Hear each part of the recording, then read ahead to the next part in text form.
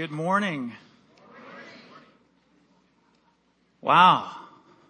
You decided to come to church today. Are you glad you did? Yes. Me too. All right. If you have your Bibles, I invite you to turn with me to Matthew chapter 6. Matthew chapter 6 and Acts 24 this morning. And we will continue our series on prayer. We are looking again at the Lord's Prayer this morning, and we have learned that the Lord's Prayer is not necessarily a prayer to pray, but a model of how to have a conversation with God. How to have a conversation with God. We have looked at having the right relationship with God as our Father. We've looked at having the right perspective, His perspective in heaven, that heavenly perspective. And today we're going to look at His priority in prayer. Thy kingdom come, thy will be done. I pledge allegiance to the flag of the United States of America. We've said it time and time again, whether we're in school or at a sporting event or a civic event. And what we are saying when we say that pledge is that there is a national allegiance that we have. What we're saying is that we are committed to a nation. We are committed to a kingdom, if you will, the United States of America. Most of us here this morning were probably born citizens of the United States, and some of us this morning are working towards citizenship in the United States. And if you have recently received citizenship, congratulations. If you are in the journey of becoming a citizen, we are praying for you. And we're glad that you're here this morning. Most of us are citizens because we were born citizens here. But when you are born again, the Bible is very clear that you are now a citizen of another kingdom. So it should not surprise us when the next line in the Lord's Prayer is about thy kingdom come. Let's look at it. Matthew 6, verse number 9. This then is how you should pray.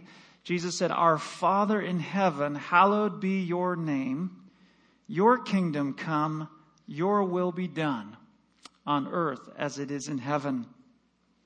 A young boy was learning the Lord's Prayer, and he was overheard by his mother as he was praying up in his bedroom, and he was praying, Our Father in heaven, how did you know my name? Your kingdom come, your will be done.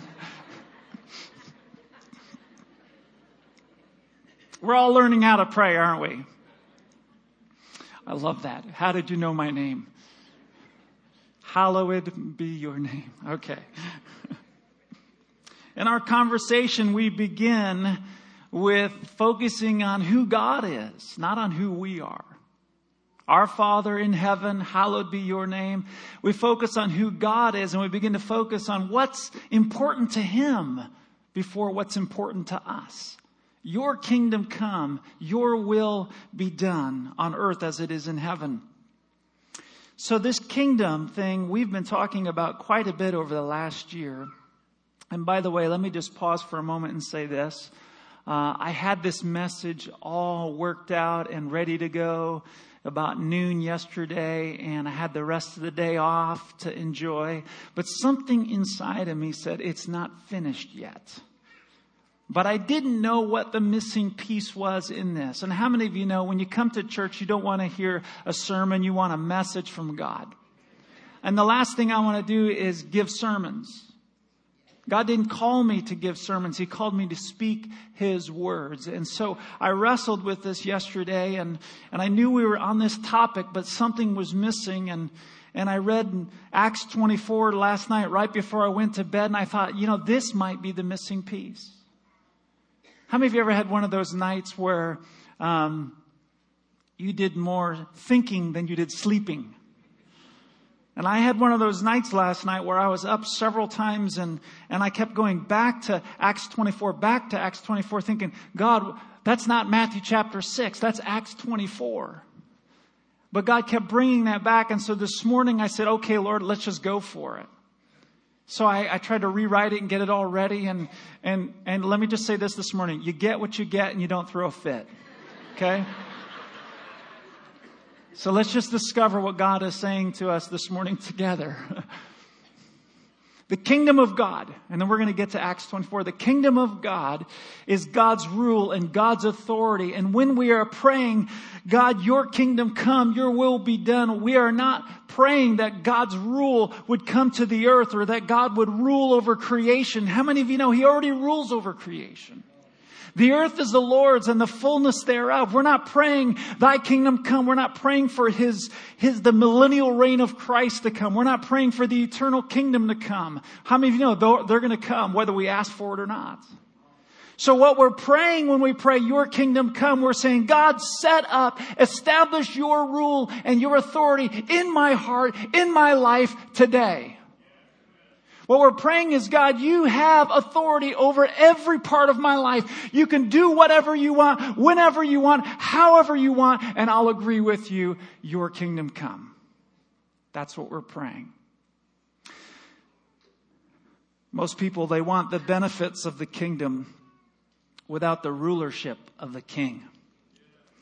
I'm not interested in the king. I just want the benefits of living in the kingdom. It's like my kids. They don't really want me. They don't want me or my priorities sometimes. Come on. Right? What do they want? Somebody said it. They want money. They want money, and they also want to know what's for dinner.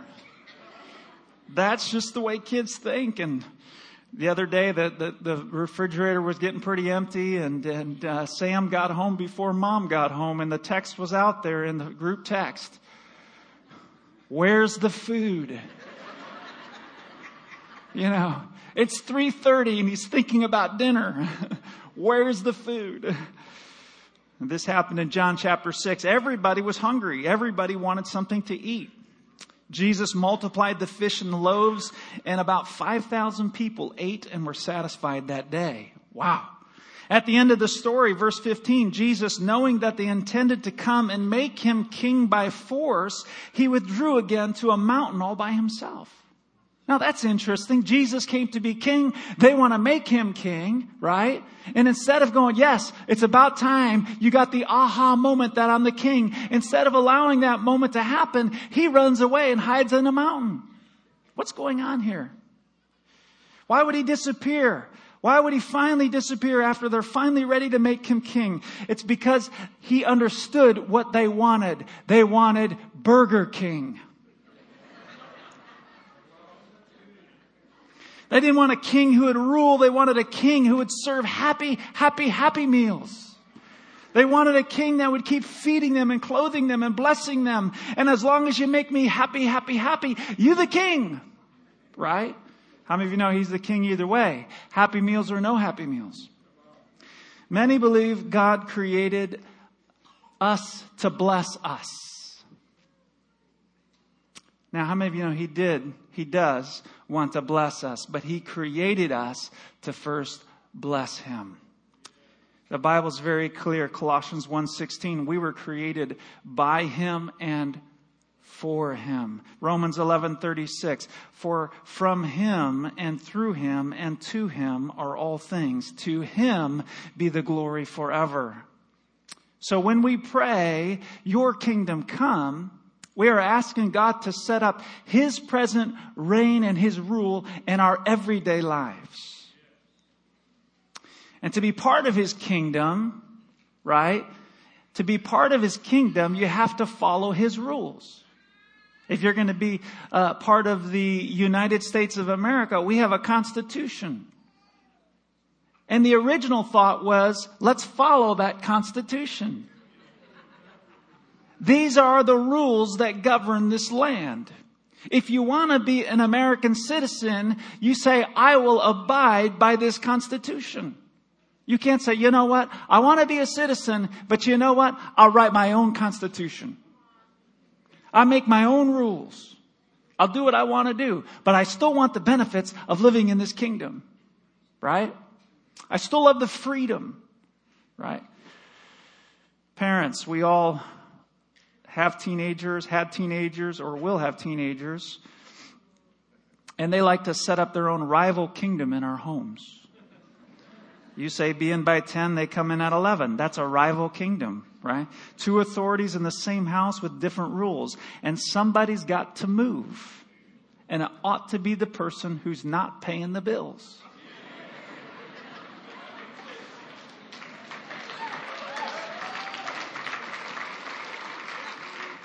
So you're happy right now that you came to church. We'll see if you're still happy at the end of the message.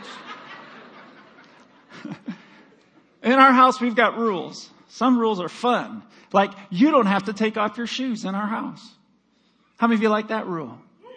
I like that rule. You don't have to take off your shoes in our house. We got hardwood floors on the main floor. We got a big dog. You can come in. You may not want to because of the dog. But if you do come in and if you survive, you don't have to take off your shoes.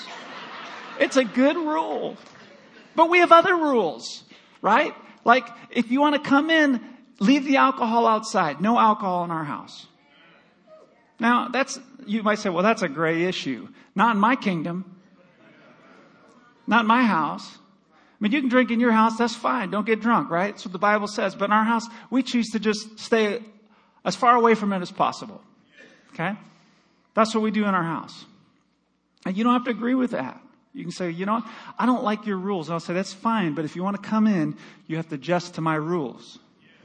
Well, what if I don't want to adjust to your rules? Well, it's going to be really difficult for you to have a relationship and a conversation with me when you're standing at the edge of the driveway. Right? Is it unrealistic, right, for the owner of the property to set the rules? And in the kingdom of God, God sets the rules. And you know what? If you're reading the Ten Commandments, we just read it this past week. I think it's Exodus 20 or chapter 20.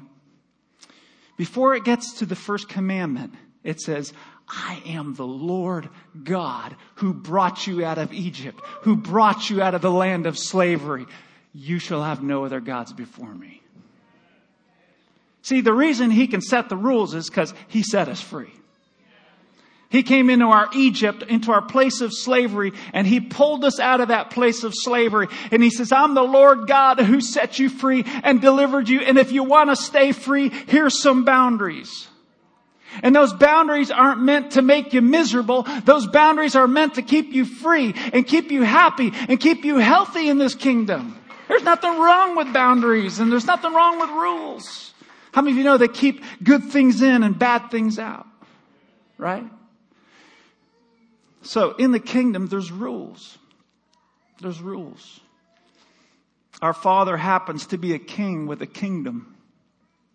And this king has some rules. And I'm thankful that he's a king and not a president. And this is not a democracy that we live in called the kingdom of God. We can't vote God in. We can't vote God out. He's the king. He was born. Kings are born king. They are born kings. Jesus, he was born king. They didn't make him king. He was already king. They just simply acknowledged the king has come.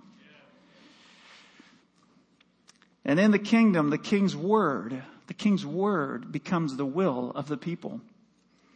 The king's word becomes the new constitution. When Jesus arrived on the scene as king, he said, you have heard it said, but I say to you. In other words, the king has arrived. You've heard it said this way, but the king, the new king is saying, this is the way it really happens. The king's will or the king's word becomes the will of the people. People claim to be citizens of God's kingdom and yet think they can adjust his constitutional statements to fit their preferences. I like my sexuality like this. I like to spend my money like this. I'd like to raise my kids like this. Who cares what God's word says? Who cares what his constitution says? I like to watch this. I like to eat like this, right? So we think we can adjust his word to fit our preferences. We forget we're not dealing with a president here. We're dealing with a king. And if we are going to enjoy the benefits of the king, we have to submit to his kingship. And we have to say, you know what? The word of God prevails. Heaven and earth will pass away. But my word, the Bible says, God says, my word will never pass away. In the kingdom, there's no such thing as independence. There's no Independence Day in God's kingdom. There's freedom. He who the Son sets free is free indeed. We are free from Satan, but we are bound to the King. I've said this before, I'll say it again. The United States was founded on a rebellion against the kingdom. If we want to admit it or not. The moment we declared independence from England, we had to bring our own water. We had to build our own roads. We had to build our own military. We had to plant our own food. When we declare independence from a kingdom, we're on our own. We have to figure all that out on our own. Adam declared independence from the kingdom of God in Genesis chapter 3. And when you declare independence from the kingdom, you lose the privileges of the kingdom. You're on your own. You can declare independence from God. You can do that. But you're on your own. You'll have nobody to represent you on the day of judgment. You'll have no advocate to stand. You'll have no great high priest named Jesus who is standing on your behalf and saying, this one's mine. Let him into the kingdom. You can have your independence, but you can't have your cake and eat it too. So when you're part of the kingdom of God, there is this radical dependence on Him, this radical followership, this radical, I will follow you no matter what. The good news is when you're in the kingdom, the king is responsible for your life. He becomes responsible for your life. And that's why Jesus could say, why do you worry about what you will eat and what you will drink and what you will wear? Your Father knows that you need all these things. But seek first the kingdom of God. And all these things, He cares about those things. All these things will be added to you as well. So when the kingdom of God becomes your priority, you become God's priority. Now, turn with me to Acts 24. I told you we would go there.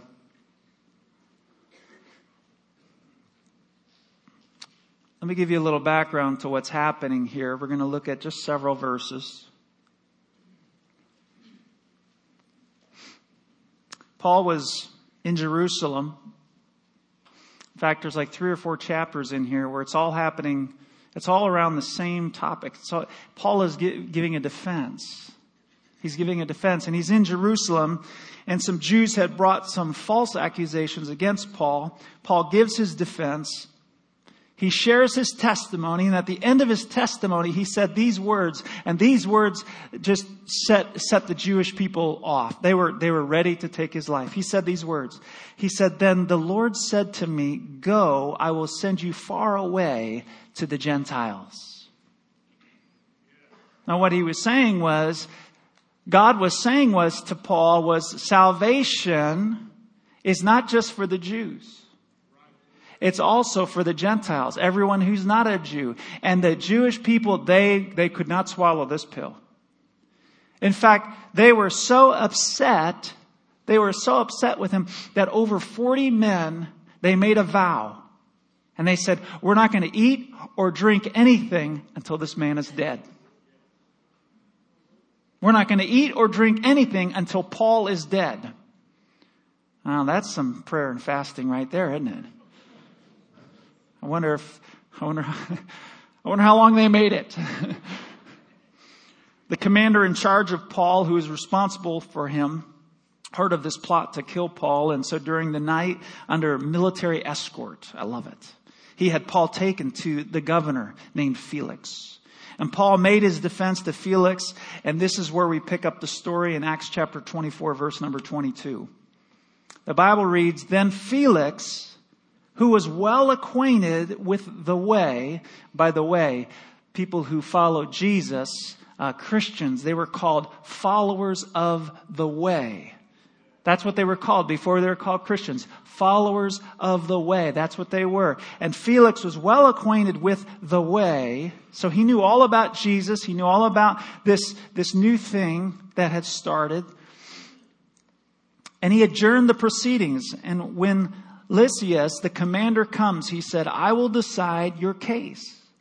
He ordered the centurion to keep Paul under guard, but to give him some freedom and permit his friends to take care of his needs. Pause for a moment. So jail back in those days, prison back in those days, they didn't feed you. You didn't have cable. You didn't have weights. You didn't have all that. But what you did have is your family could come and bring you food. And if they didn't, you didn't eat. So this is what it looked like back in that day. They locked you up, but they didn't take care of you. Verse 24, several days later, Felix came with his wife Drusilla, who was Jewish. And he sent for Paul, and he listened to him as he spoke about faith in Christ Jesus. Verse 25, as Paul talked about righteousness, self-control, and the judgment to come, Felix was afraid and said, that's enough for now. That's enough for now. You may leave. When I find it convenient, I will send for you. At that time, or at the same time rather, he was hoping that Paul would offer him a bribe, so he sent for him frequently and talked with him. You've got a man sitting in front of the Apostle Paul who has been described by Clarence Edward Macartney as one having the power of a king, yet the mind of a slave. A slave to his passions, yet given such power. He had already come through 3 disastrous marriages, and now Drusilla, who was formerly the mistress of Agrippa. Felix, listen, through a sorcerer's incantations, had lured her away from Agrippa into this relationship. She is still a teenage girl. So this man Felix, he's quite a character, isn't he? He's conniving, scheming, a manipulative individual. This is Felix, who is hearing about this gospel of the kingdom from Paul's lips. And Macartney put it in these words. What a contrast. On the throne sat Felix, the faded and withered pagan. A former slave, he became the favorite of Claudius and because of that favor was exalted to high rank, governor of Judea.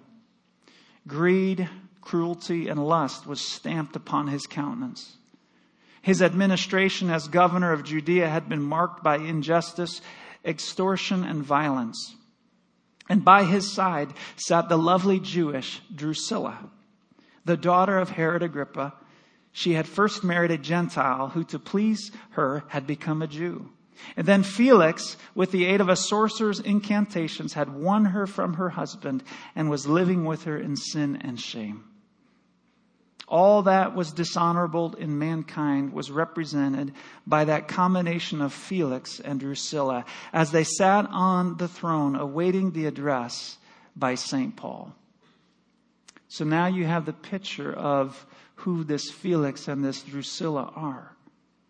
And it's with this understanding of Felix that Paul begins to talk to Felix about righteousness, self-control, of which Felix had neither, and the judgment to come. Would this kind of talk make you uncomfortable if you were Felix? Would this kind of talk of righteousness and self-control and judgment to come, would it make you feel uncomfortable if you were you? Felix becomes afraid and he said, okay, I've heard enough. Get out of here, Paul. When I find it convenient, I will send for you. When I find it convenient, I will send for you. Can I talk to you for a few moments today about the inconvenient gospel of the kingdom? See, the gospel of the kingdom has never been a convenient gospel. We get excited praying, your kingdom come. Because what we think is, man, He's going to smack them. He's going to take care of the enemy. He's going to come down in power. He's going to heal the sick. He's going to raise the dead. And that's part of praying the kingdom of God come. The reign and the authority of God, the rule and the authority of God. That's part of praying that. But the other part of it is praying, God, I want your reign. I want your rule established in every part of my life. And not just when it's convenient. The gospel of the kingdom has never been a convenient gospel. Certainly not for Felix. Confronted with the truth about his sin, and the judgment to come, he pushes the conviction for another time, a more convenient time. Conviction, how many of you know, is never convenient. It never comes at the right time. The gospel of the kingdom, it first convicts us. Then it confronts us. And then it condemns us before a holy God. And then the gospel of the kingdom can save us. We know that the good news of the kingdom makes no sense until you hear the bad news first. And the bad news of the kingdom is simply this. If you want to seek first His kingdom and His righteousness, you have to give up seeking your kingdom and your righteousness.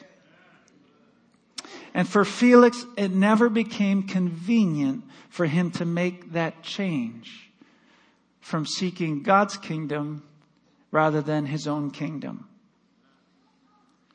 But here's what's interesting. The gospel of the kingdom was never convenient for the Apostle Paul either. Verse 27. When 2 years had passed, watch this. When 2 years had passed, Felix was succeeded by Porcius. I don't know how to say his name. Festus. But because Felix wanted to grant a favor to the Jews, he left Paul in prison. What's going on here is, caught in the battle between the Jews and the Gentiles, Felix wanted to please the Jews. The Jews were in uproar over this whole idea of the salvation coming to the Gentiles, and Felix was siding with the Jews, and he wanted to do a favor to the Jews. And so he decided, I'm going to go to Paul. I'm going to bribe him. I'm going to get him to say something. I was wrong. I'm going to offer him money. I'm going to bribe this guy, right? To get favor with the Jews. And for 2 years, he tried to bribe the Apostle Paul. And for 2 years, the Apostle Paul sat in that prison and said, no, I will not accept the bribe. Can I tell you, the gospel of the kingdom is not convenient for believers either. It's not convenient for us as well. And here we have Paul in prison for 2 years. He has this get out of jail card. He has this get out of jail card, right? Accept the card, accept the bribe, and get on with testifying in Rome, which God, in fact, had spoken to Paul, you'll do. He said, Paul, don't worry, you're not going to land here. You're going to go to Rome. He could have put in that get out of jail card right then. He could have been on his journey to Rome, which God said that was going to happen in his life. You see, let me just put this in context here for you this morning. God may have spoken something to you about your future. You know you're going to go here. You know you're going to do this. God has spoken this over your life. But right now, there's a conspiracy to kill you. There's a conspiracy from the enemy to kill, to steal, and destroy God's people. And He has put you in this jail cell. And He's offered you a get out of jail card. He's saying, listen, you can get out of this difficult situation.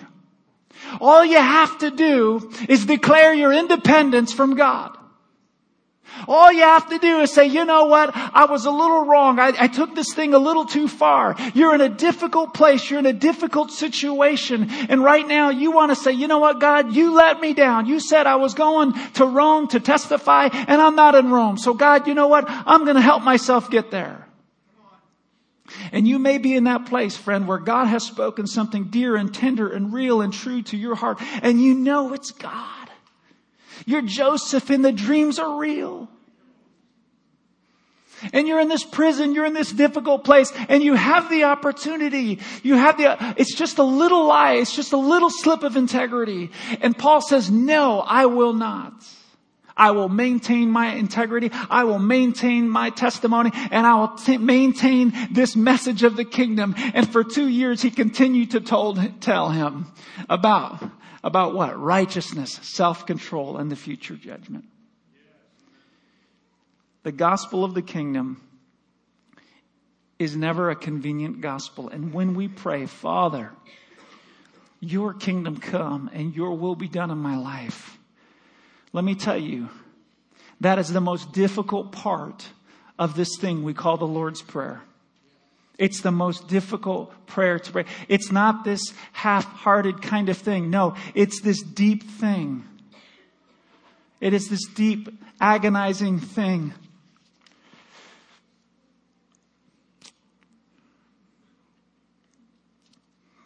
I'm reminded of Jesus in the Garden of Gethsemane.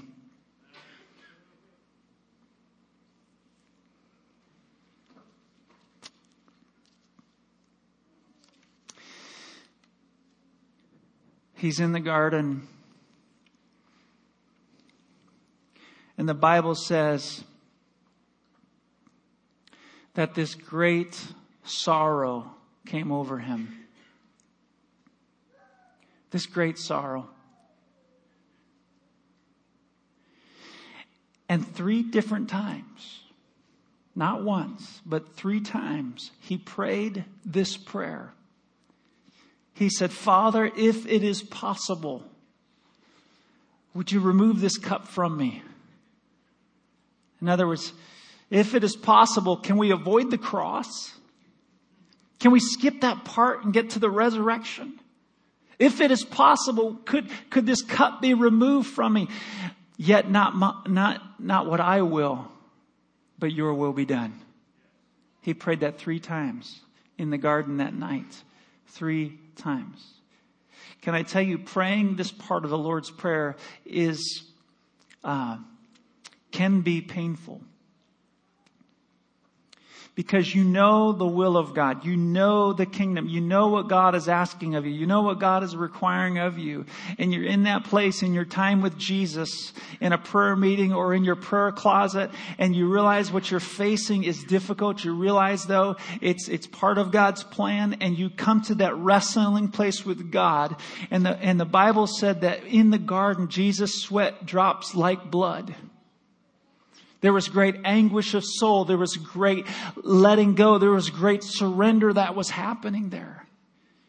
See, the battle wasn't won on the cross. The battle was won in Gethsemane.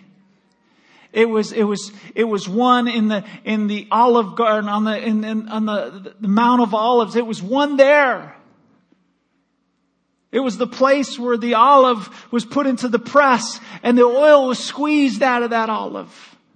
And the flesh was thrown away. And the oil which was the most valuable part of the olive, was then used for its purposes. And sometimes God brings us to the Garden of Gethsemane. He brings us to that place where God wants to squeeze the oil out of the flesh.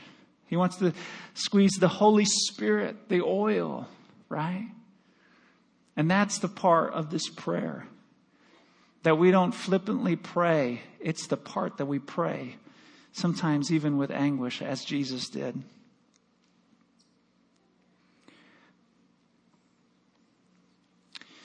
Jesus said these words. He says, not all those who are invited come into the kingdom.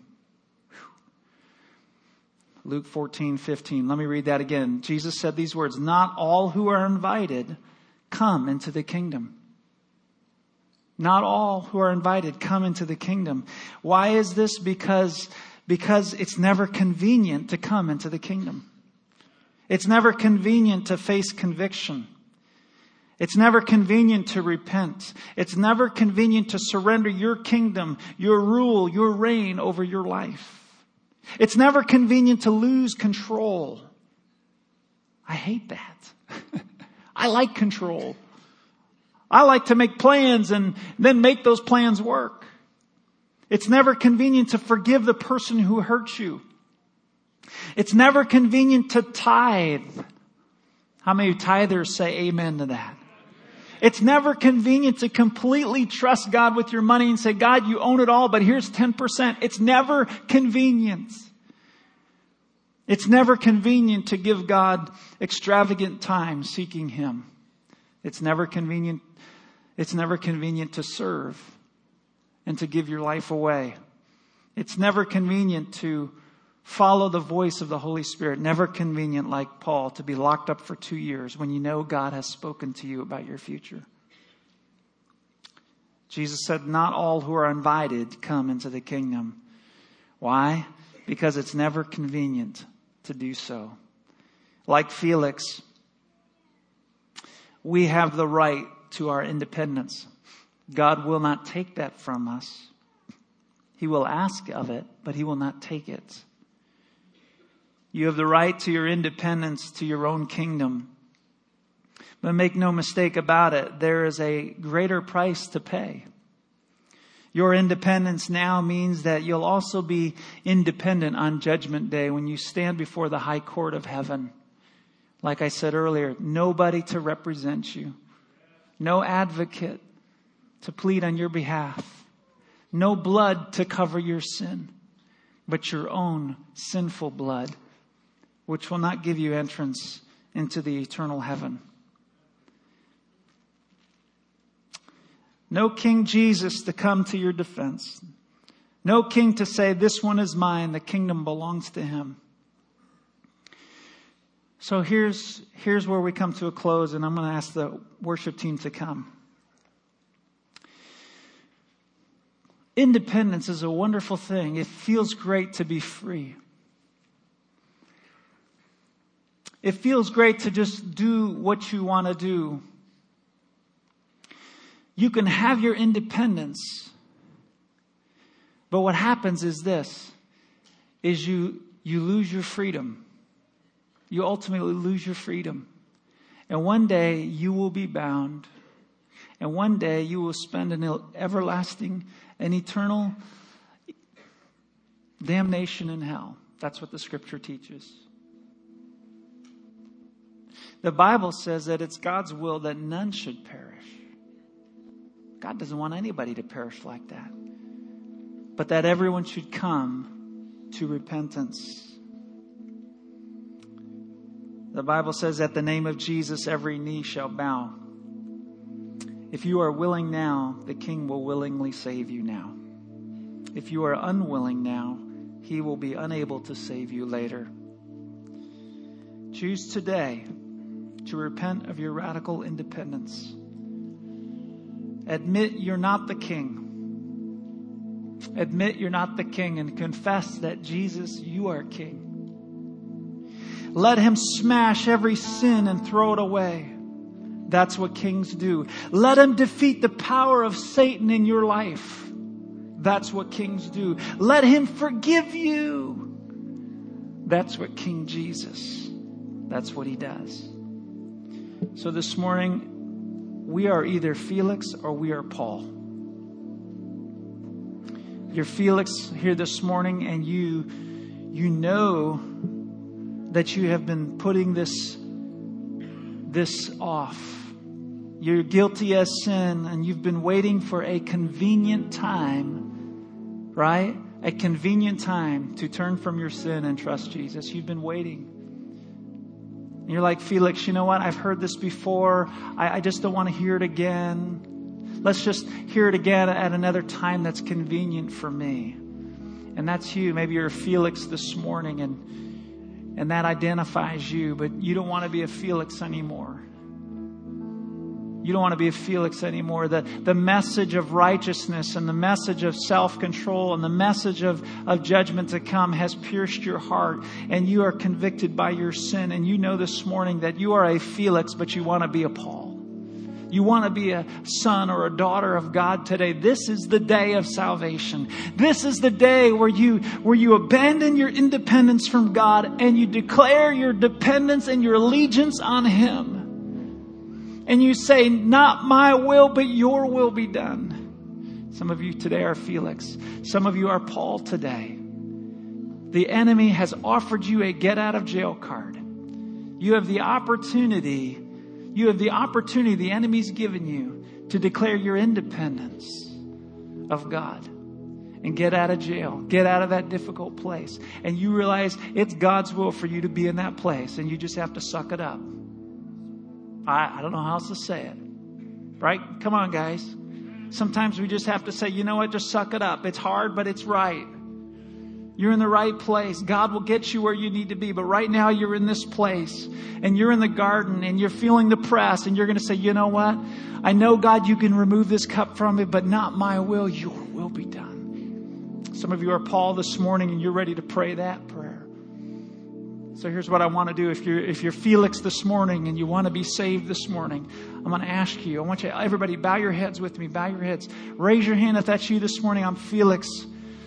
I've been pushing this gospel of the kingdom off until a convenient time for me. But today is the day of salvation. Today I'm gonna repent of my radical independence. I'm gonna depend on Jesus to save me. If that's you, raise your hand this morning. I want to pray with you today. Anybody this morning, nice and high, raise your hand if you're here. God bless you. Thank you. Anybody else? It's God's will that none should perish. In the back, if you're raising your hand, just make eye contact with me. Got it. Thank you. You can put your hand down. Anybody else?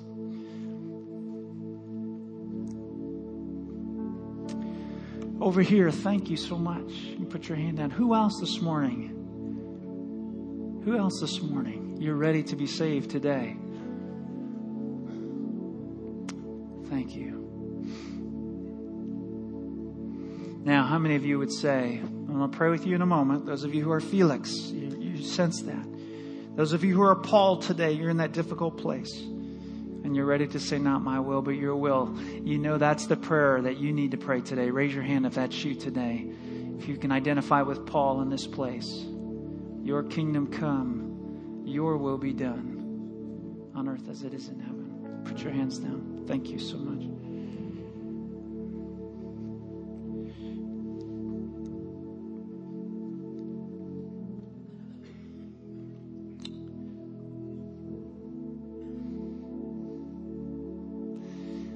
These are very, very important moments right now.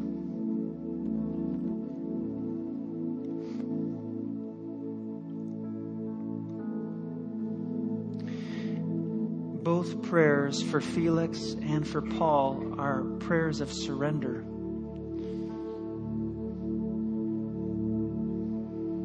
We continue to surrender our independence. We continue to exchange our will for His will, our kingdom for His kingdom.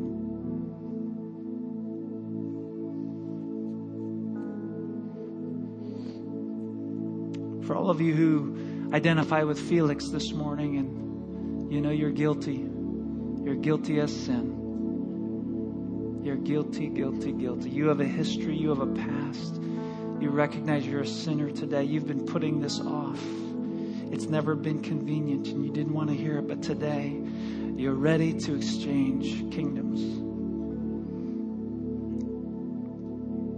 The Bible says that we are to repent and believe. I want you to just pray this simple prayer with me. Pray it from your heart.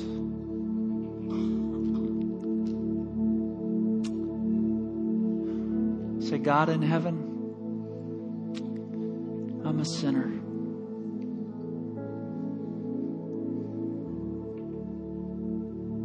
I've been putting you off for a long time. But not anymore. I am so sorry. I'm so sorry for my sin. I know you don't want it. I don't want it in my life. God, I know you're the only one that can take it away. So take it away.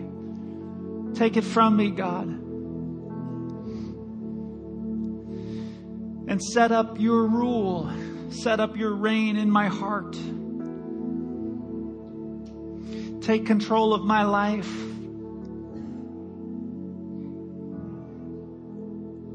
I give it all to you. Have it all, God. It's not my life anymore. Now it's your life, God. Do with my life what you want to do. Live through me. Today I receive forgiveness by faith in the blood of Jesus. Wash me and cleanse me. Make me clean. Make me that new person, that son or daughter of God. Thank you. Thank you for now becoming my Father. God, thank you. Thank you. Can we all just thank God that we are sons and daughters of the King of Kings and the Lord of Lords this morning? God, thank you. God, thank you. We love you. Praise you, God. Those of you who are Paul, you're on the side of that mountain. You're in anguish. You're in sorrow. You realize there's a surrender. There's a struggle going on. God, right where you're at, right where you're seated, pray that prayer. Not my will, but your will be done. Not my will, but your will be done. Not my will, but your will be done. 3 times Jesus prayed. And it finally in his spirit became real to him. Finally, he was done. Finally, it was over. Finally, he was ready to face whatever he needed to face because there was a full surrender in his heart. He was ready to face the cross. He was ready to do what God had called him to do, for what he was born for. In Jesus' name. In Jesus' name. Amen. Could you stand with me this morning? Stand to your feet.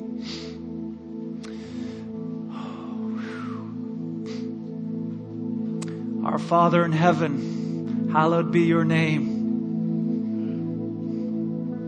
Your kingdom come, your will be done on earth as it is in heaven. God, may your kingdom come to every part of my life. If there's any part of your life that you're still holding on to, you're still trying to control and fix and manage, God is saying, would you surrender that thing to me?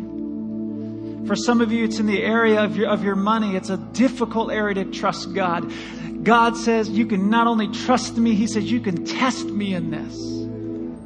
Test me in this. And see if I will not throw open the floodgates of it. Test me in this. See if I will not provide for you. Some of you are in that place.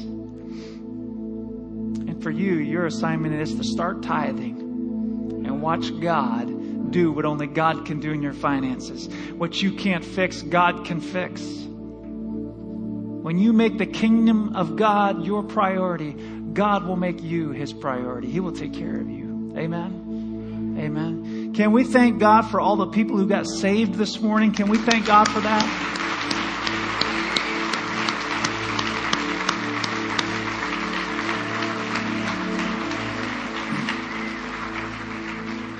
And this song we're about to sing is our prayer of surrender. I want you to sing it with me. Everybody, sing it with me. And this is how we're going to close our meeting today.